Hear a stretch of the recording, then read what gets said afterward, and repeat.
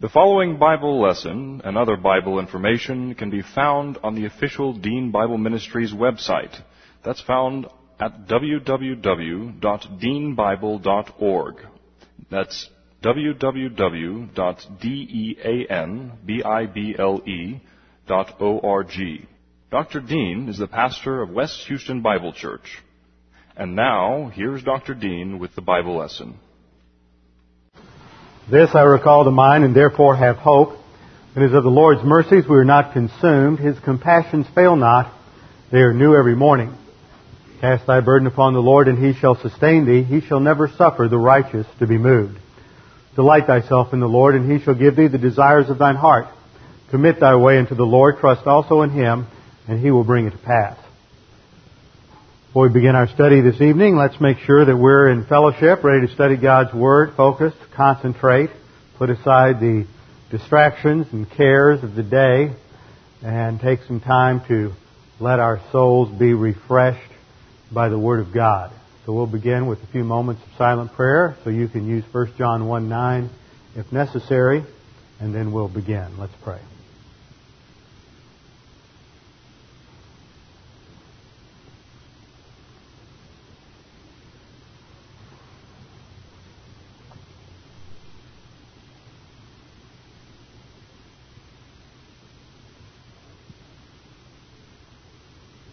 Father, we do thank You that we have the privilege and opportunity to gather together and study Your Word. And as we look at Your Word this evening, we pray that we would have the objectivity, the courage to let Your Word honestly reflect to us the way we are and where we need to change and how we need to have our thinking transformed by the principles in Your Word. Father, help us to understand these things and how they relate together. And we know that under the teaching ministry of God the Holy Spirit, all these things are understandable. We pray this in Jesus' name. Amen.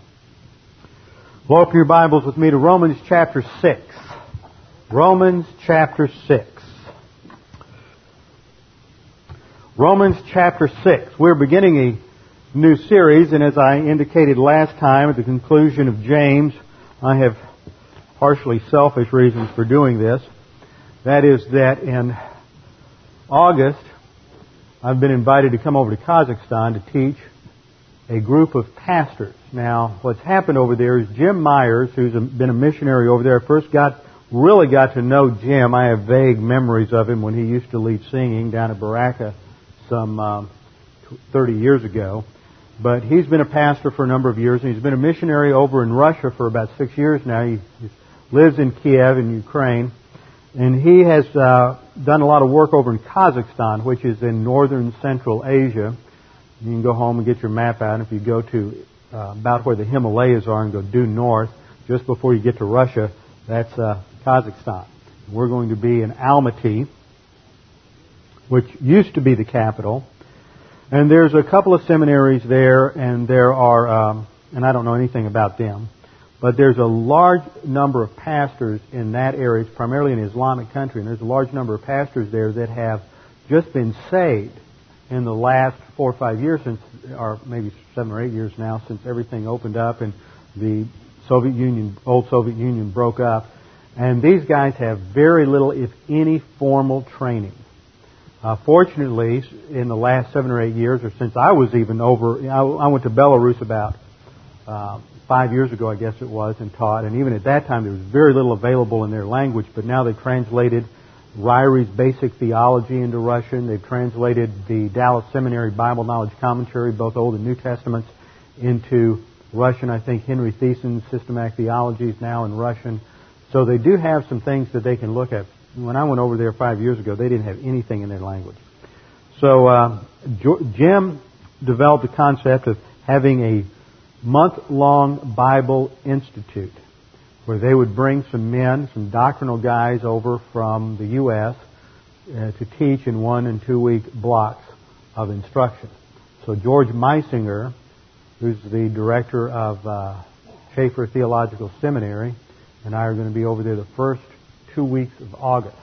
Now Dan will be here. He's going to be up here this summer for 2 months and next summer for 3 months doing a pastoral internship.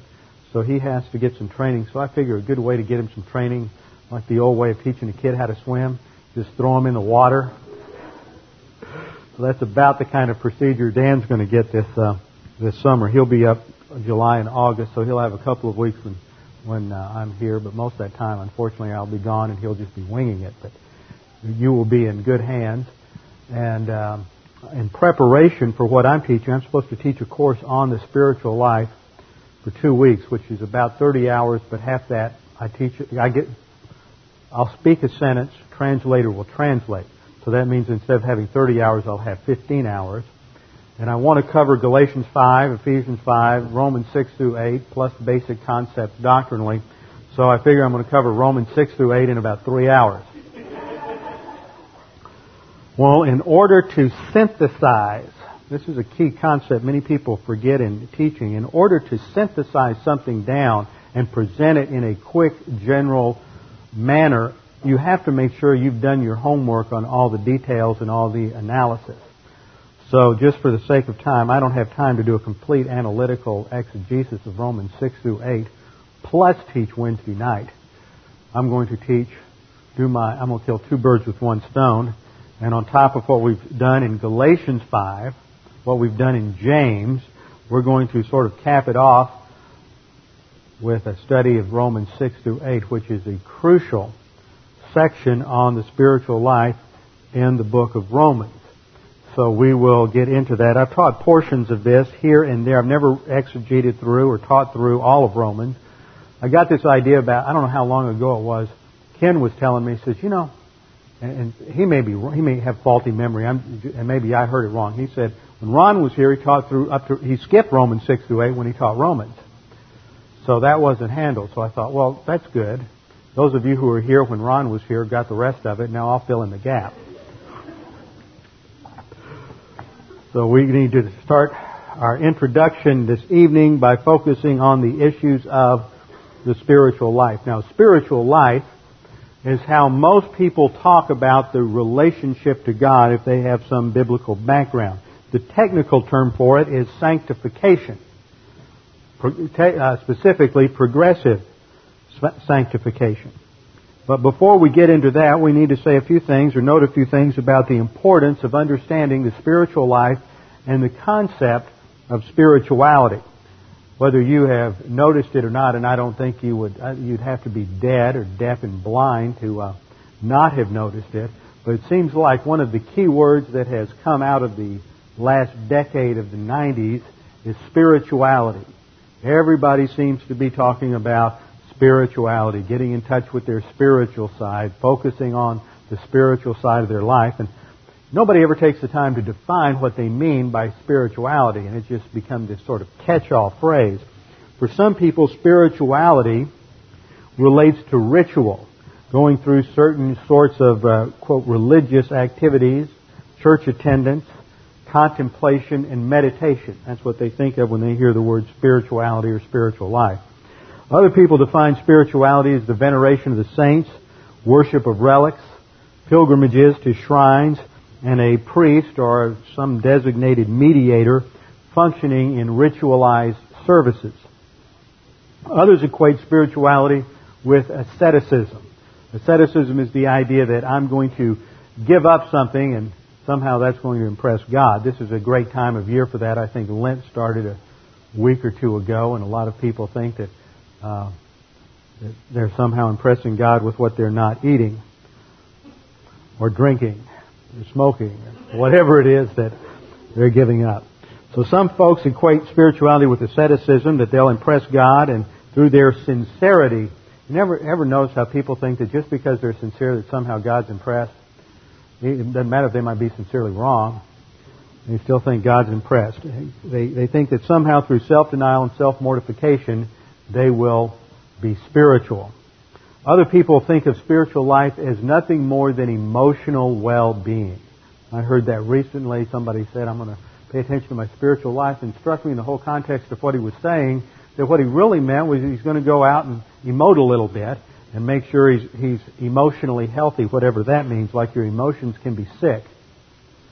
It's amazing. If you stop and think about what the phrases that people use today, you wonder how we have gotten so far away from any kind of truth or anything that has real significance. Other people equate spirituality to morality, some system of morality, whether it's cloaked in the guise of religion or not. Other people think it is withdrawing from the world into some sort of mysticism, monasticism, and subjective contemplation.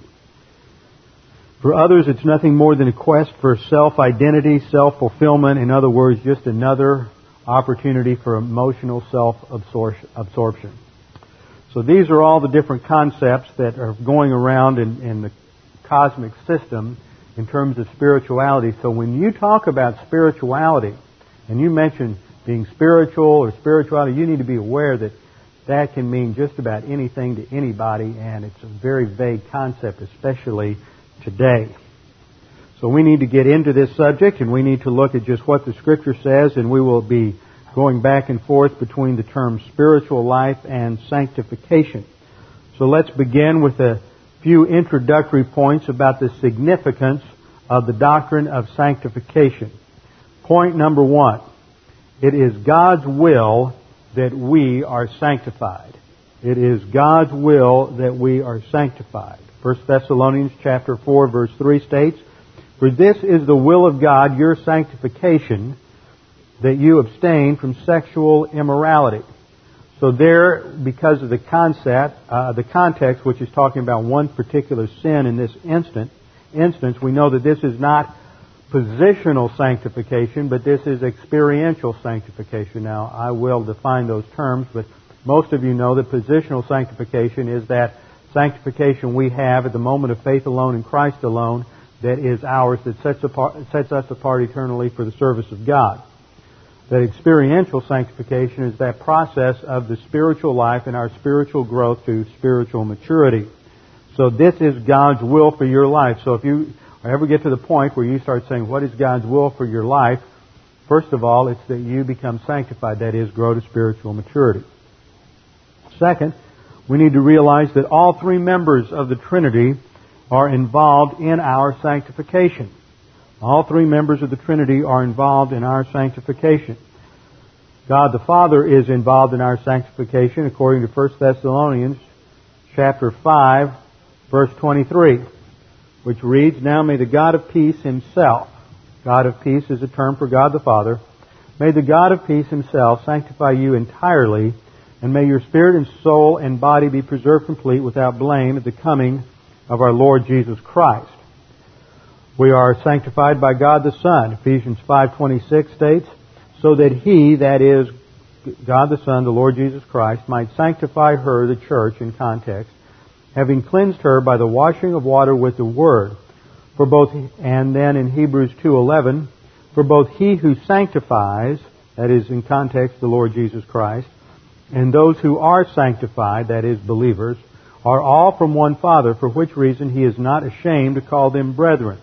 So there we see that the Lord Jesus Christ is involved in our sanctification. You might also look at Hebrews 9, verse 12 and 14, which states, "And not through the blood of goats and calves, but through His own blood He entered the holy place, once for all, having obtained eternal redemption. How much more will the blood of Christ, who through the eternal Spirit offered Himself without blemish to God, cleanse your conscience from dead works to serve the living God?" So there we have the issue that Jesus Christ is involved in our sanctification. And then in Hebrews 13:12 we read, "Therefore Jesus also, that He might sanctify the people through His own blood," and of course you know that that is a figurative reference to the substitutionary atonement of Christ on the cross, the spiritual substitutionary atonement, that He might sanctify the people through His own spiritual substitutionary death on the cross, suffered outside the gate. So that was part of His purpose in our salvation, is to bring us to ultimate sanctification. And then we have in Romans 15:16 a reference to the Holy Spirit. To be a minister of Christ Jesus to the Gentiles, ministering as a priest the gospel of God, so that my offering of the Gentiles may become acceptable, sanctified by the Holy Spirit. So that in terms of our spiritual service here, it's talking about Paul's ministry to the Gentiles as an apostle, that would be set apart, in other words, as divine good, by means of God the Holy Spirit. And then 2 Thessalonians 2:13, but we should always give thanks to God for you, brethren, beloved by the Lord, because God has chosen you from the beginning for salvation through sanctification by means of the Spirit and faith in the truth. And there we have the two elements that are necessary for sanctification, as we will see again and again, and that is the filling of the Holy Spirit and doctrinal orientation. We have to take in the Word of God. They work together. It functions in tandem. We can't separate the Spirit from the Word of God. We can't separate the Word from the Spirit. I think those who emphasize the Spirit and leave out the Word always end up in some kind of mysticism, because the tendency is to take the Spirit and identify the Spirit's leading or the Spirit's work with our subjective emotional state. And then, on the other hand, there are those who ignore the Spirit and they just emphasize the Word of God, and you either end up in some sort of academic knowledge that has no real impact or value in the life. It's just the accumulation of gnosis instead of epignosis, or it becomes legalism, and it is just an emphasis on nothing more than human morality. So all three members of the Trinity are involved in our sanctification: God the Father, God the Son, and God the Holy Spirit. And then the third point is that our sanctification from God involves four factors. Third point, our sanctification from God involves four factors, and these are, first of all, it is based on the finished substitutionary death of Christ on the cross. This is the foundation of our spiritual life. Because of everything that Jesus Christ did on the cross, we have a spiritual life. Now, one of the things that has impressed me, and I'm going to focus on some Sunday morning as well as when I go down to Capital Seminary on Friday, and that is how significant Christ is to everything in Scripture. We live in an age when people want quick fixes. They want immediate answers. They want to come to church and they want everything boiled down to 5 points so that they can go home and they can immediately put something into practice. They don't want to really learn to think and understand the underlying dynamics and rationales behind the behavior. They just want to be told, go do this, this, and this, and then they'll go do that. It's a very simple, superficial, and meaningless approach to Christianity. And ultimately, it reduces Christianity to nothing more than overt behavior. And that is dangerous. The emphasis in Scripture is always to transform our thinking. You change the way you think, you'll change the way you live. But we tend to have this emphasis because people don't want to sit still, and they don't want to listen to somebody talk for an hour and 15 minutes about the procession of the Holy Spirit and the Filioque clause. They don't see its significance or relevance in their life. So let's just have a 20-minute sermonette for Christianettes. And I went through the passage of Scripture the other day, and I noticed how many times the Scripture gives a very practical, some of the most practical things that you can think about are human relationships. And some of the biggest problems that we have to do with mental attitude sins, such as bitterness and anger and resentment. And you get passages like Ephesians 4, forgive one another just as God for Christ's sake has forgiven you. You can't understand forgiveness if you don't have a sound Christology. You can't understand marriage, frankly, if you don't have a sound Christology. There's the whole marriage passage in Ephesians 5, husband's role, wives' role, everything's predicated on an understanding of the person and work of Jesus Christ. And yet people don't want to sit still in the pew long enough to get a sound Christology. We have to understand that Christ is the focus, the centerpiece, the foundation of everything in our life. And that we have to understand every aspect in detail. And the amazing thing is that if you are here 3 or 4 hours a week learning the Word for the rest of your life and my life, I think that's just going to be a drop in the bucket to what we're going to be learning in all of eternity. There is so much to learn about God. After all, He's infinite and He is eternal. So we have to really focus on these underlying issues so that we can begin to even appreciate the mandates in Scripture related to our spiritual life. So our sanctification is first of all based on the finished substitutionary death of Christ on the cross. Secondly, it's based on our union with Christ. 1 Corinthians 1:2 and 1 Corinthians 1:30. It is based on our union, that is, our identification with Christ, which we will study as the doctrine of positional truth and retroactive positional truth. Our union with Christ, at the moment of salvation, we are instantly united with Christ, and that can never be rent asunder. Third, our sanctification is based on the Word of God. It is by means of the Word of God. John 17:17, Jesus Christ is praying to the Father, and He says, Father, sanctify them in truth, Thy Word, or sanctify them by means of truth, Thy Word is truth.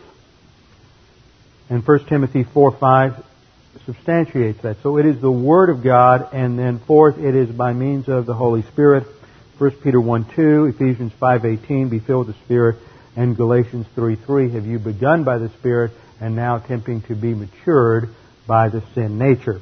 So we can, according to Galatians 3:3, get caught up in a pseudo-spirituality that emphasizes maybe a lot of biblical principles, overt activity, and maybe some internal mental attitude shifts, but because it's not done in dependence on the Holy Spirit through the filling of the Spirit, walking by means of the Spirit, then it is nothing more than human good and wood, hay, and straw. So it is possible, according to Galatians 3:3, to have a pseudo-spirituality that is engineered and energized by the sin nature. And we have to understand how to avoid that and what the dynamics are. So we've seen three introductory points related to the importance of our sanctification, that's God's will for our life. All three members of the Trinity are involved, and God has done everything for our sanctification. Now we need to look at some basic terminology from the Greek and Hebrew in order to understand the significance of the spiritual life for us.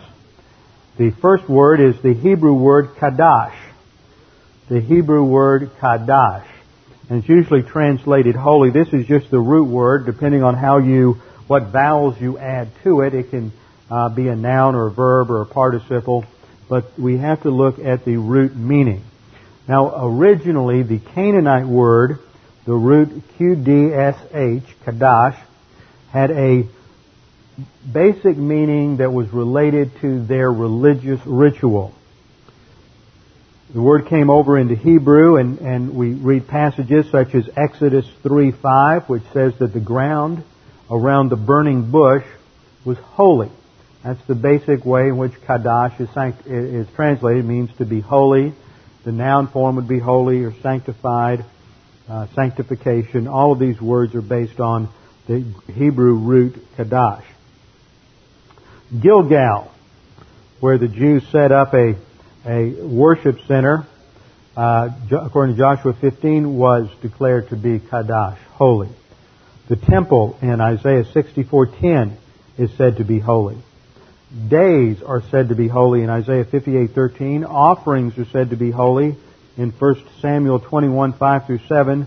And tithes were said to be holy in Deuteronomy 26, verse 13. That obviously indicates, if you look at what is said to be holy, the burning bush, Gilgal, the temple, offerings, tithes. None of that can be moral or immoral. So the root concept of kadash has nothing to do with morality, but it has to do with being set apart to the service of a God. In fact, both the feminine and the masculine nouns of kadash were used by the Canaanites to refer to the temple prostitutes in the fertility worship.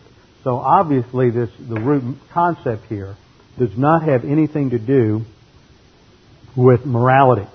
But that which is set apart to the service of God, that's the root meaning of kadash. In Greek, the Greek terms all are based on the Hebrew term kadash. Hagiadzo is the verb. It's used 28 times in the New Testament. It's used of things, meaning that they are set aside to the service of God or made suitable for ritual purposes.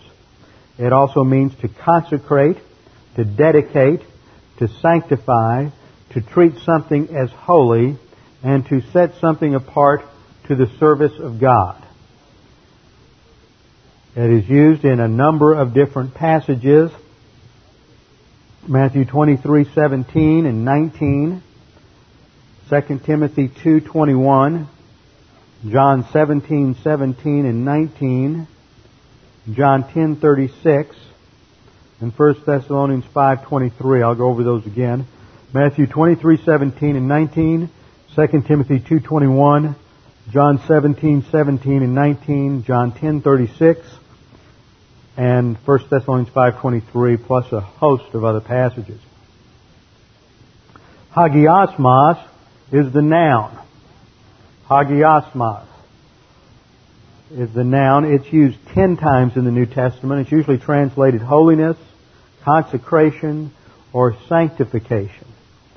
It is used for the process, but often to emphasize its result, the final result of the process, which is the state of being made holy. Now, holy is a word that we've used that in religious circles for so long that it loses a lot of its punch. And I think a better word to use for us to try to give it a little fresh flavor is integrity. But integrity doesn't really convey the concept of being set apart to the service of God. So holy does in that sense, but it doesn't mean pure or right. It's used in Romans 6:19 and 22, so we will run into that in our opening chapter of our study. It's also used in 1 Corinthians 1:30, 1 Thessalonians 4:3, 4, and 7. I'll just give you those references now. Romans 6:19 and 22, 1 Corinthians 1:30, 1 Thessalonians 4:3, 4, and 7. Now another noun that is used is hagiasune. Hagiasune. If you look at that word, it has a suffix sune. Sune has the concept in Greek of a quality or an attribute, like dikaiosune, which is another critical word in our study. It's the word for righteousness. It's the quality of being righteous. This is the quality of being set apart. It's used 3 times in the New Testament and relates to someone who possesses the attribute of holiness or sanctification. It's used in Romans 1:4, 2 Corinthians 7:1, and 1 Thessalonians 3:13. And in Romans 1:4 is in contrast to a life of the flesh. Flesh being a technical term for the sin nature. What I'm building there, just by looking at the terminology, right there we see that this is the contrast between the sanctified life, the set-apart life, and the sin nature. That if you're living in sanctification, then the sin nature is not in control of the life. So we're already seeing the contrast. Another word is hagiotes. Hagiotes is a noun, 2 Corinthians 1:2 and Hebrews 12:10, and is usually translated sanctity. Hagiotes. Then there is the adjective hagios, which is used 233 times in the New Testament. Generally, it's used to modify pneuma, which is the Greek for spirit, 94 times, that is in the Holy Spirit. It's used to define the Spirit 94 times, and it's used to refer to believers as saints 61 times. So a saint is not a special category of Christian. A saint is any believer because he has been positionally set apart in Christ. We are all sanctified ones by virtue of our positional sanctification. So every one of you is a saint. Just put saint in front of your name and try not to grin. Now, all of those words are based on the same root for hagios. And then we shift to a different word, a synonym, hosios. Hosios, H-O-S-I-O-S. That is an adjective, and it's translated pure, holy, pious. It's used 8 times in the New Testament, and it emphasizes the cleansing result of sanctification. That's what comes from application of 1 John 1:9. It's not used in 1 John 1:9, but it uses that. It indicates that consequence of having been cleansed. And then another word, the last one in this opening salvo of technical terminology, is eusebeia. Eusebeia. E-U-S-E-B-E-I-A. Used 15 times in the New Testament, and is usually translated godliness. Now, godliness, like holy, is another one of those words that we use every now and then. We talk about somebody's being so godly, and you wonder, well, what does that really mean? Now, etymologically in English, whenever you see that L-Y ending or L-I-N-E-S-S, it's the concept of being God-like. So it's God-likeness. That goes back to the old English or Middle English. It's God-likeness. It has a quality of God about it. Well, what are we talking about here? The quality of God is talking about someone who reflects the image and character of Jesus Christ. That's what godliness is. It's somebody who has been transformed by the renewing of their mind so that their character mirrors and is an image of Jesus Christ. In essence, what we're talking about is just the spiritual life and spiritual growth to spiritual maturity. It's behavior that reflects correct religious beliefs and attitudes, thus meaning the believer's spiritual life. Now, a few conclusions are in order at this point. First of all, moral perfection is not implied in the term sanctification. This does not mean you're going to be sinless. This does not mean you're going to be perfect. It doesn't mean you're going to struggle less with sin. Matter of fact, the more you grow as a believer, the more sensitive you will be to the sin in your life, and so the more apparent it will be. You will become more aware of how sinful you are as you achieve spiritual maturity than you were when you were a spiritual infant, because now you're much more aware of all the mental attitude sins that you commit as opposed to the overt sins which you enjoyed. Just wanted to see if anybody was awake. So moral perfection is not implied. No matter how mature you are as a believer, you may spend more and more time in fellowship and not in carnality. You may not commit those horrendous, horrible sins, overt sins that you did before, and you may not spend as much time out of fellowship, but you will still struggle with sin, and you will never be morally perfect, and you're still capable of committing every single sin you could have committed as an unbeliever. And that is the danger. That's why we're enjoined and challenged to endure constantly, so that we do not grow weary and fall away in reversionism.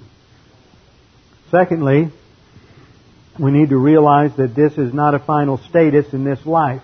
You will not achieve final sanctification in this life. That was introduced through the horrible heresy of the holiness movement in the middle 19th century, which came out of and developed the Wesleyan doctrine of perfectionism and then gave birth to the Holiness Pentecostal movement.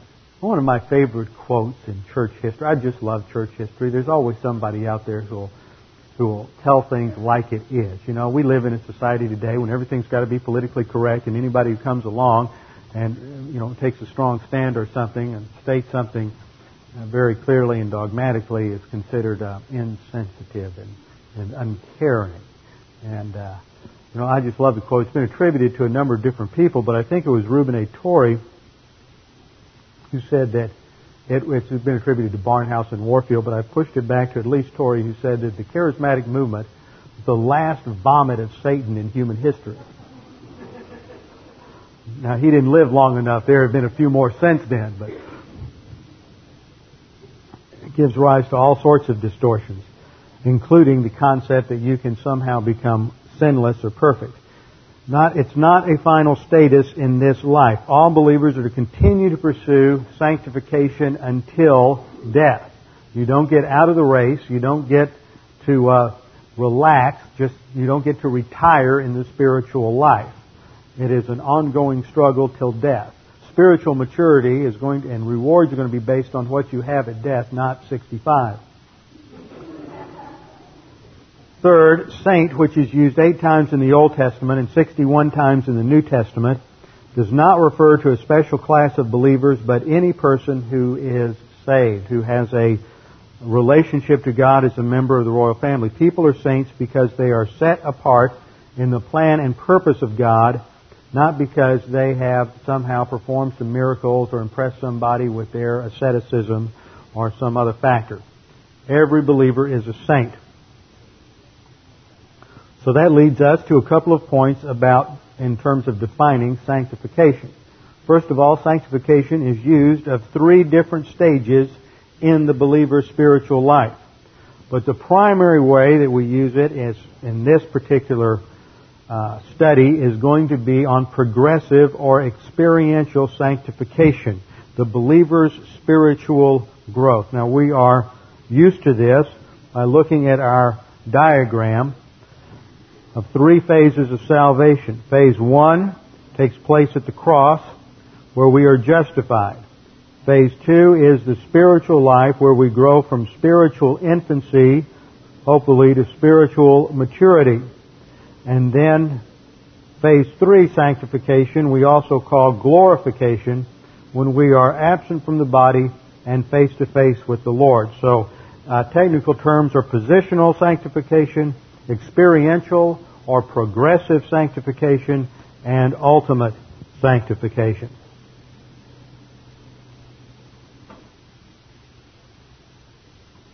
Second, sanctification is a technical term used to describe the spiritual life, which is the process of the believer's growth from spiritual infancy to spiritual maturity.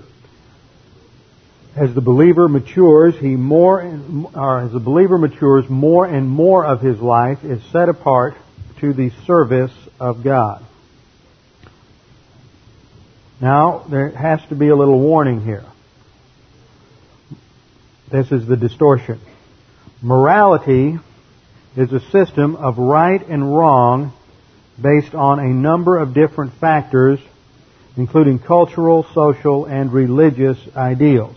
One of the greatest areas of confusion in Christianity is that morality and spirituality are the same thing.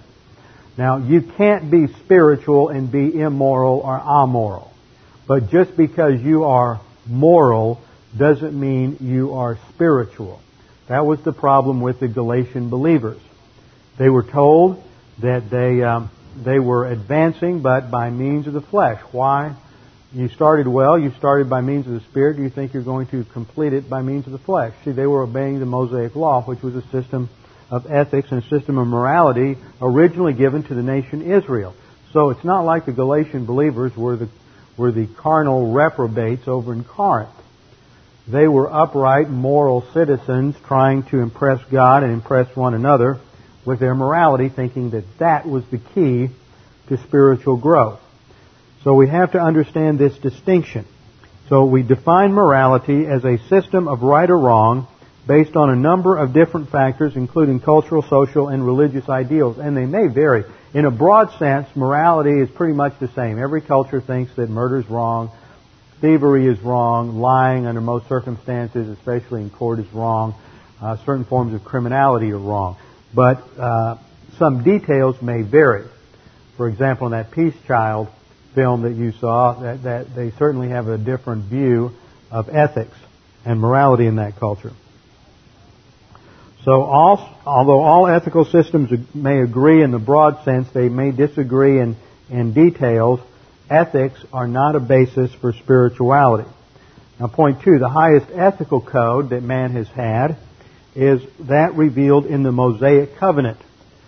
That's the highest ethical code. It was a legislated code, and it was to govern the nation Israel, which was comprised of both believer and unbeliever. That's something that I don't think I ever heard a single seminary prof emphasize during my entire 4 years at Dallas, was that this is really designed for a nation comprised of believers and unbelievers. Therefore, it could not be a system of spirituality, because anyone who can do that in the power of the flesh is not necessarily spiritual, because they're not even saved. Point number 3. Thus, morality in its highest form is designed as a system of ethics for believer and unbeliever alike for the whole human race, in order to provide stability in government, in society, and to protect individual freedom, property, and life.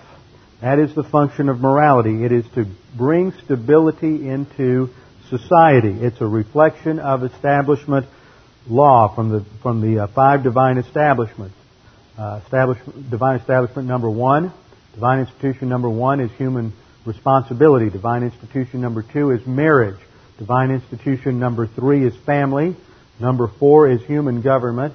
And number 5 is the division of nations. So we look at this, and these are principles that are given in order to provide stability for the divine institutions. Point 4, if an unbeliever can produce a moral life that is not based on the Holy Spirit, then it can't be the spiritual life. The point here is that anything an unbeliever can do is therefore not part of the spiritual life.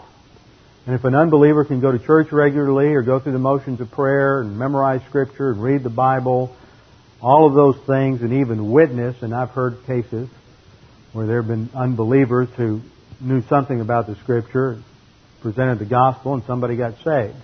I've even heard of pastors who claimed that they weren't saved until later give the gospel and have people get saved. I don't know if that's really true or not, if they were really unsaved, but that's their testimony. So anything an unbeliever can do is not part of the spiritual life.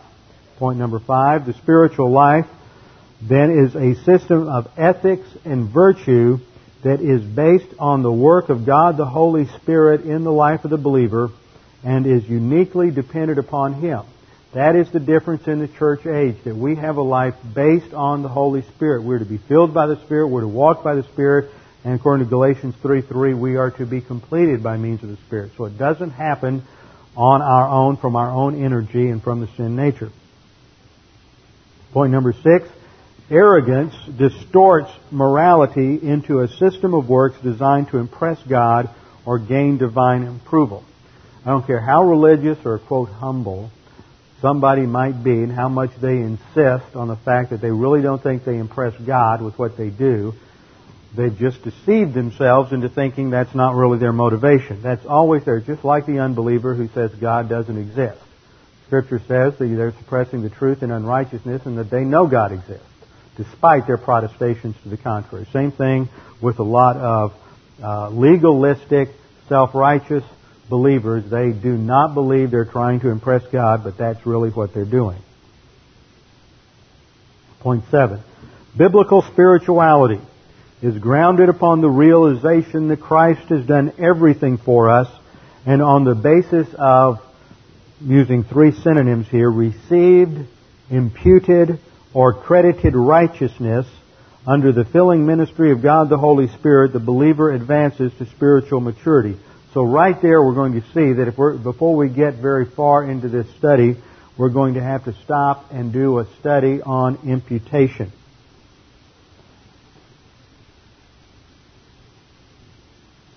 Point number 8, therefore, we must distinguish between systems of good works, high ethics, and morality, which can be performed by any unbeliever, and the unique spiritual life of the believer. We have to distinguish between good works and spiritual life. Anything an unbeliever can do is not part of the spiritual life. Now, with that for introduction, let's go to Romans 6, verse 1. What shall we say then? Are we to continue in sin that grace might increase? Now, I really have a hard time doing this. I'm the kind of teacher that I like to start in the first verse and go to the end of the book. And I always have had difficulty just sort of jumping into the middle of an epistle, but that's what we're doing here. So in order to do this, especially in this passage where it's obvious that Paul is drawing an inference or conclusion from what he has already said, we have to take some time to go back and look and see why he is asking this particular question. So we have to do some contextual study and understand the framework for Romans 1. So in the next 10 minutes, I'm going to take us through a run through Romans.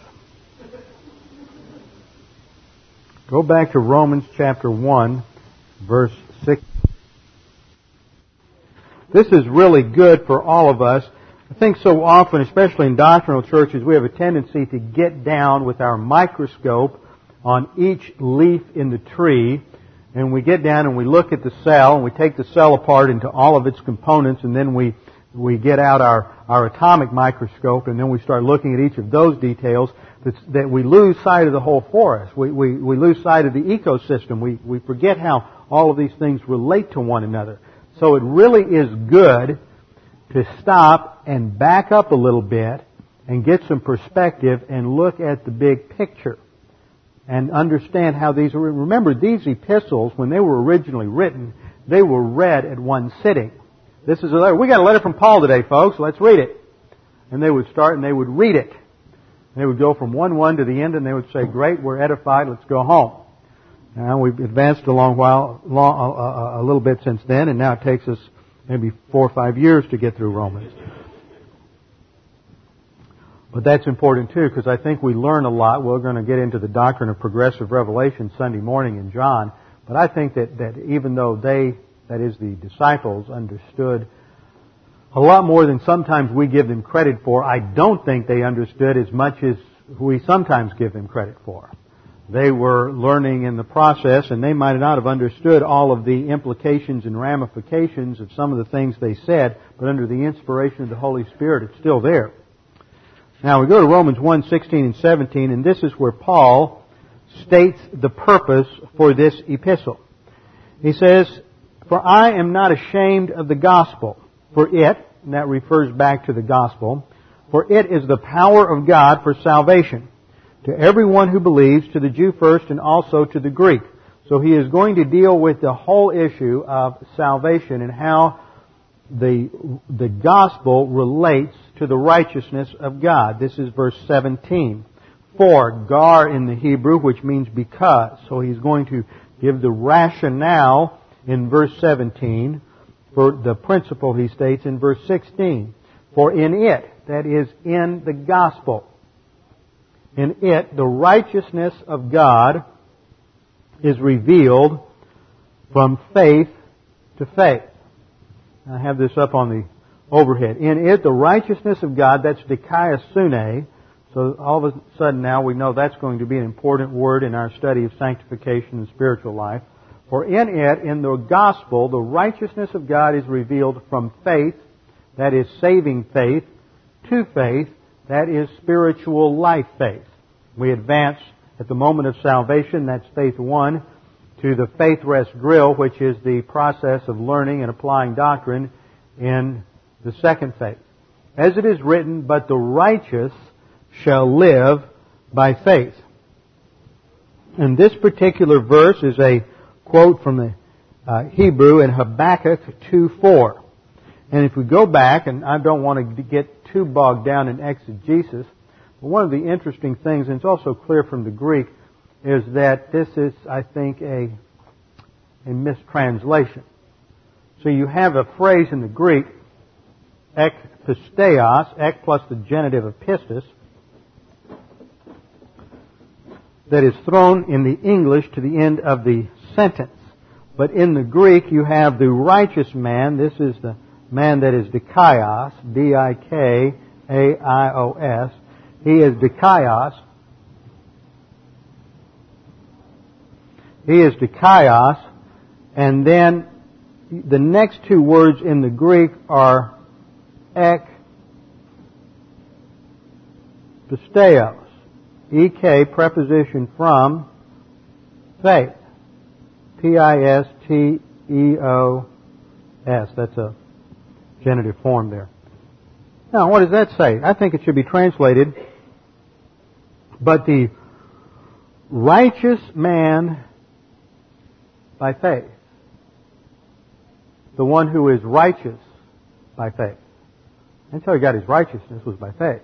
He didn't get his righteousness because of what he did. He got his righteousness because he trusted Christ as his Savior, and that righteousness is imputed to him. And the imputation of righteousness is the theme of the first 3 chapters, or almost 5 chapters, of Romans, is imputation of righteousness. Then in Romans 6, you start 6 through 8, it's the impartation of righteousness.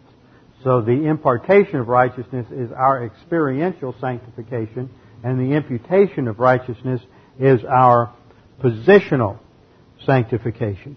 So this should be translated, "The one who is righteous by faith shall live." And there you get the breakdown. The one who is righteous by faith is phase 1. The one who lives, that is, develops capacity for life through learning and assimilating doctrine into his soul, shall live. Remember, Jesus said, in John 10:10, I did not come like a thief to destroy, but I came to give life, eternal life at the point of salvation, and that life abundantly, phase 2 life. This is the same concept here. The one who is righteous by faith, imputed righteousness at the point of salvation, shall live. Future tense, dependent upon his assimilation of doctrine. So this sets forth the basic issue that will be developed in the Epistle of Romans. Now we have to go back to understanding the 3 key components or attributes of God's character. Righteousness, dikaiosune, justice, dikaiosune. See, the Greeks as well as the Hebrews use the same word for both righteousness and justice. The Hebrews use it tzedek. The Greeks use dikaiosune, but they had to do with both aspects. Why? Because righteousness, one aspect is righteousness relates to a standard, and justice relates to the application of that standard. So one word did double duty. So from this we conclude that righteousness is the standard of God's character. Justice is the application of the standard. And then love, John 3:16, is the motivator or initiator of the divine character, because God so loved the world, He gave. But God's righteousness and justice have to be satisfied before the perfect God can have a relationship with man. And so Paul is going to develop this and how this works out in human history on a point-by-point basis. Now, the introduction to the epistle is given in 1 through 17. First 17 verses provide the introduction where we first run into the term dikaiosune, and that is used again and again in the first 5 chapters, and then it is hardly used again. What happens, another interesting thing, just to give you a little framework of the kind of overview that very few people do, is that you don't see the mention of the Holy Spirit until Romans 8:1. Not only that, but you don't have an imperative verb until Romans 6. So the first 5 chapters are dealing with what has been done for us, with no imperative, no mandate, no application, just what Christ has done for us. And then starting in Romans 6, where we have imperatives, that brings in our volitional responsibility in terms of our spiritual life. So the theme of righteousness is introduced in the first 17 verses, and then Paul is going to have to lay the case for why there is no righteousness in the human race, and from 1:18 to 3:20. From 1:18 to 3:20, Paul demonstrates that there is a universal lack of righteousness. First of all, he shows that the Gentiles are guilty. They have rejected God and rejected Christ in 1:18 down through 32. Then he is going to, this is the Gentiles, then he is going to show that all of the Jews are under condemnation from 2:1 down through 3:8. The conclusion to that section is given in 3:9 through 20, where he concludes that all have sinned and fall short of the glory of God.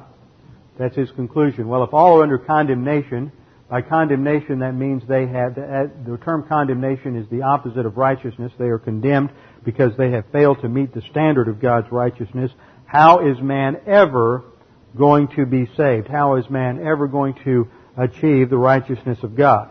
And this is the point that is covered in chapter 3, verses 21 down through 5:21.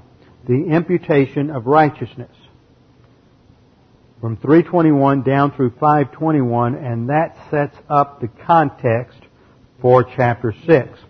The basis for the imputation is given in 3:21 through 26.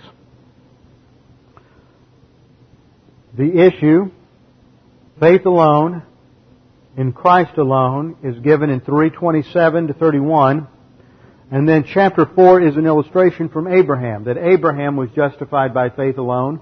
It wasn't by circumcision, it wasn't by works, it was by faith alone in the promises of God. And just as Abraham was saved by faith alone, so we are saved by faith alone. That's chapter 4. It's simply an illustration of the principle. And then in chapter 5 we get the implications of justification in the first 11 verses. That because we are justified, and justification itself comes from the Greek word dikaios, and what it means is that at the point of salvation, when Christ went to the cross, all the sins of humanity were imputed or credited to His account. That means what Peter says in 1 Peter, that all of our sins, He carried in His body on the cross all of our sins. They're imputed to Him. When we put our faith and trust in Jesus Christ, then the perfect righteousness of Christ, He who knew no sin was made sin for us, that the righteousness of God might be found in us. His righteousness at the instant of salvation is credited to us, so that we still possess a sin nature and we are minus R, but we now possess the perfect righteousness of Christ, so that when the perfect righteousness of God looks at us, it sees that we have met His standard, so that the justice of God can then bless us and imputes to us eternal life as a result of the fact that we possess the righteousness, not on the basis of anything we do, either for salvation or sanctification, because it's not based on this, it's all based on this. So experiential sanctification, how you grow, is never the basis for anything. It's always, every single blessing, whether it's logistical, life support blessing, or whether it is spiritual growth blessing or advanced blessing, it's always based on the fact that we possess the righteousness of Christ. That is the issue. And because we possess the righteousness of Christ, we are reconciled. This is the technical term, peace. There is peace between us and God.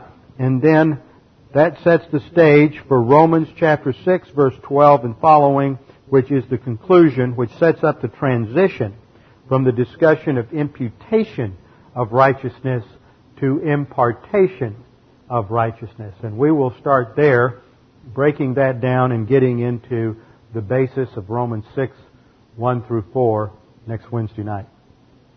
With our heads bowed and our eyes closed. Father, we do thank You that we have such clarity in Your Word to help us understand not only how we are saved, but how we are to live, and all the reasons You bless us, that it's not based ever on who and what we are, but exclusively on who Jesus Christ is and what He did on the cross. That it is His righteousness and not our righteousness that is the issue. Help us to understand these things and have our thinking transformed, that we may greater appreciate Your grace. We pray this in Jesus' name. Amen.